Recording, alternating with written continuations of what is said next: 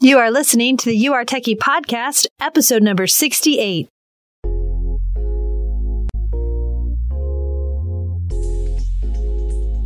Welcome to the You Are Techie podcast, where it's all about growing in your techiness so you can find the tech job of your dreams. And now your host, technology learning coach, Ellen Toomey.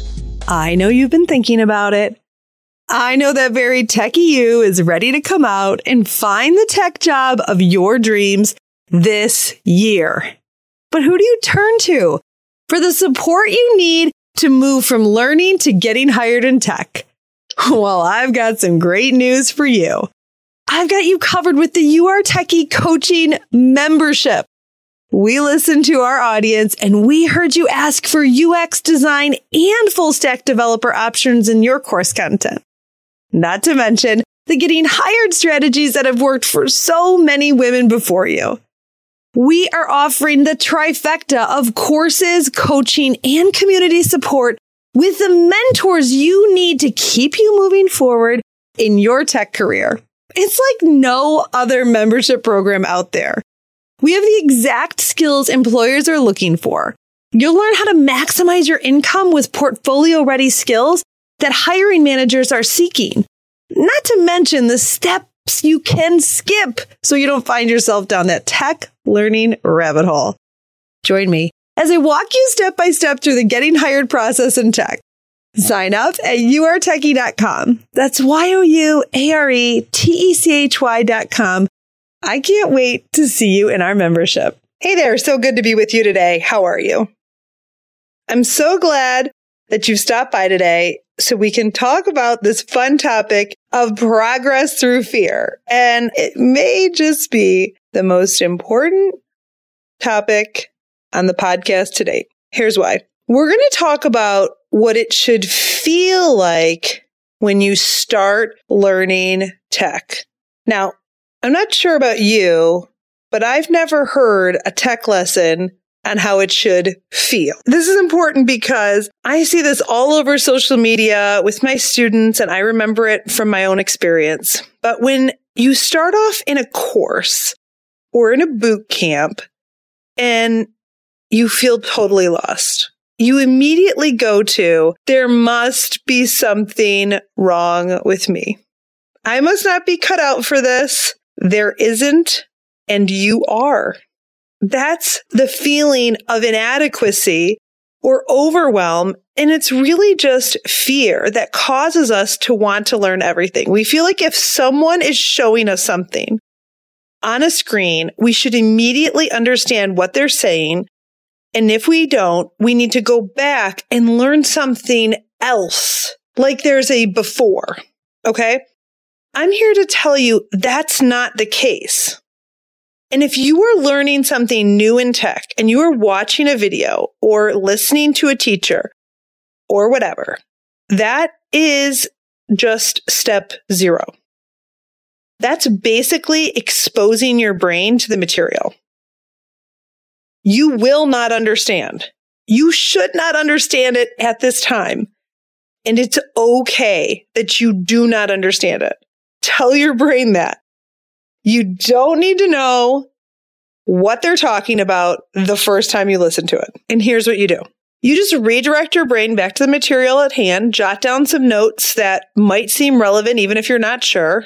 And then once there's a break or you pause the video or it's your turn, now we get to step 1. Step 1 is doing the work. So step 0 is watching the video or listening to the teacher. So if you're out there and you're searching YouTube and you're like, I kind of get what they're saying, I want you to stop doing that. You are only watching or listening to a video in order to apply the work to your activities. You have to actually do the work, okay? And that's really important because if you don't look at it that way, you can't possibly understand what you're learning until you do the work. Then you're going to feel behind. You're going to feel like you're not cut out for it. But feeling overwhelmed and unclear about how to move forward is not only for beginners. Okay? This is how you will feel at the beginning of every new tech project you do going forward. Okay, now don't let that discourage you, because after you expose yourself to this feeling enough, it doesn't feel so bad after a while. But after a while, you just get comfortable with the feeling that you don't quite know the answer or how to do it, but you get more comfortable that you believe in yourself that you will figure it out. That's why it's so important to push through and learn that material. Now, we've just done step 1, so I'm going to go over more detail how you can really begin to do that learning, because most of you are looking at something for the first time and thinking, I have no idea what's going on and there's something wrong with me. Okay. So another reason that this is so important to understand is that if you were looking for a job where the steps were clearly laid out for you and you didn't really need to think about what you were doing, just schedule your time and do it, you aren't going to be paid as much for that job. So it's important to understand there's no way around this. The reason developers and designers are so highly paid is that they have to figure things out that are not known at the beginning of a project. That ambiguity, that figuring it outness, that's what you're being highly paid for. So I just want to make sure that you're listening to the part about how what you're feeling is not an indication to change what you're doing in terms of the content. It's just to change what you're doing in terms of the learning. So now you've done step 1, right? So step 0 was listen to the YouTube or the teacher or the course, and step 1 is actually doing it. Now what? Now you do it again, and then you do it again, and then you do it again. I'm not randomly saying that a number of times. I've said it 4 times. You're going to want to do that activity 3 to 4 times, depending on the complexity. And the 4th time, you may be able to add a little flair or change something up to round out your understanding. But essentially, it's going to require doing that work 4 times before you can assess if you're really struggling with the material. I want you to keep in mind that asking questions and going to, consulting in forums or a Slack channel, those are just part of the journey. Those are not extra steps that mean you're off course. You can think about those as like step 2A, step 2B. They're just part of the process. And as you go through that, maybe at step 1A, you're asking a really vague question. Then you go back to step 2 to do it again. And then step 2A, you're asking a better question. And by 3A, you're asking a really good question and you finally solve the problem. So those are not extra steps, just part of the process. Everybody consults forums, asks questions, does their research. That's just part of it. Doesn't matter if you're new, old, existing, whatever. Now you can begin to see where looking to learn different content is not the fastest path. It's actually going to deter you from the real work that needs to be done, which is what we're calling progressing through the fear. So see, if you were to ask most developers what would be the most important skill to learn to become a developer, they would say something like problem solving or asking questions. So you need to put yourself in a position to solve problems, to ask questions, because that is what a real developer is going to do. Same with a designer. You're looking at making an experience amazing for a user. Users change, products change. And so wireframes are not all the same. Well, they shouldn't be. And the creativity and the problem solving skills are the requirement for the job. That's that ambiguity that can only be accomplished by practicing in ambiguity, not by having someone else tell you what to do. Okay. So when it comes to how it should feel when you start off, these are some of the feelings you will likely experience. Overwhelm. Scary, confusing. You may feel inadequate, like other people know more than you. The worst thing you can ever do is compare yourself to someone else. You have no idea how big their GitHub repo is. You have no idea if they've taken a UX boot camp before. It's really, really important to not compare, because if you are comparing yourself to your step 1 to someone else's step 20, then you're always going to have those feelings of inadequacy and they're going to cause you to quit. And when the only thing that matters is that you just keep going.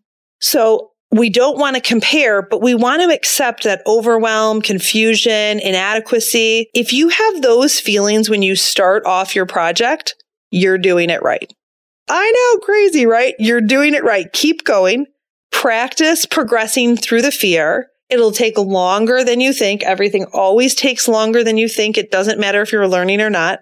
And then you're building the real skills you need to be successful in tech because you're progressing through fear and you're working through ambiguity and learning how to problem solve and ask better questions. And that, my friends, is what they're going to ask you at a technical interview. That thing that you're so afraid of like, what if I don't do the process right? The more you do the process, the better you're going to do in a technical interview. One quick word on technical interviews. Sometimes it's very hard to conduct a technical interview. I'm just going to tell you that right now. It's very, very hard. And I've known a lot of people who conduct these interviews. They come up with the project and they're disappointed by the results. So don't assume that that you are a good judge of how well you did or didn't do. I would just say the more you can go on, the better you're going to be because it's just really, really good practice. And so if you're going on your first technical interview, don't freak out. Just say showing up is the success, right? And I know you really want this job, but if you view it like showing up is success and I'm just going to do the best I can, and maybe the technical interview, maybe there are some challenges with that. Maybe it's not perfectly done. Try not to get overemphasized on making it perfect. Just lean into that ambiguity and go through the process that you know. The great thing about technical interviews is it's a great indication of what you're going to need to know on day one. And it's a great indication of some of the types of daily work that you're going to be doing as you grow into your flexible and highly paid tech job. So I know it can feel a little scary right now, but you can do this. You are perfectly capable of learning these skills and getting hired. You just have to pay the price of feeling uncomfortable. But do not pay the price of learning more. Do not, my friends, do not do that. Thank you so much for spending time with me today. I'll see you next time.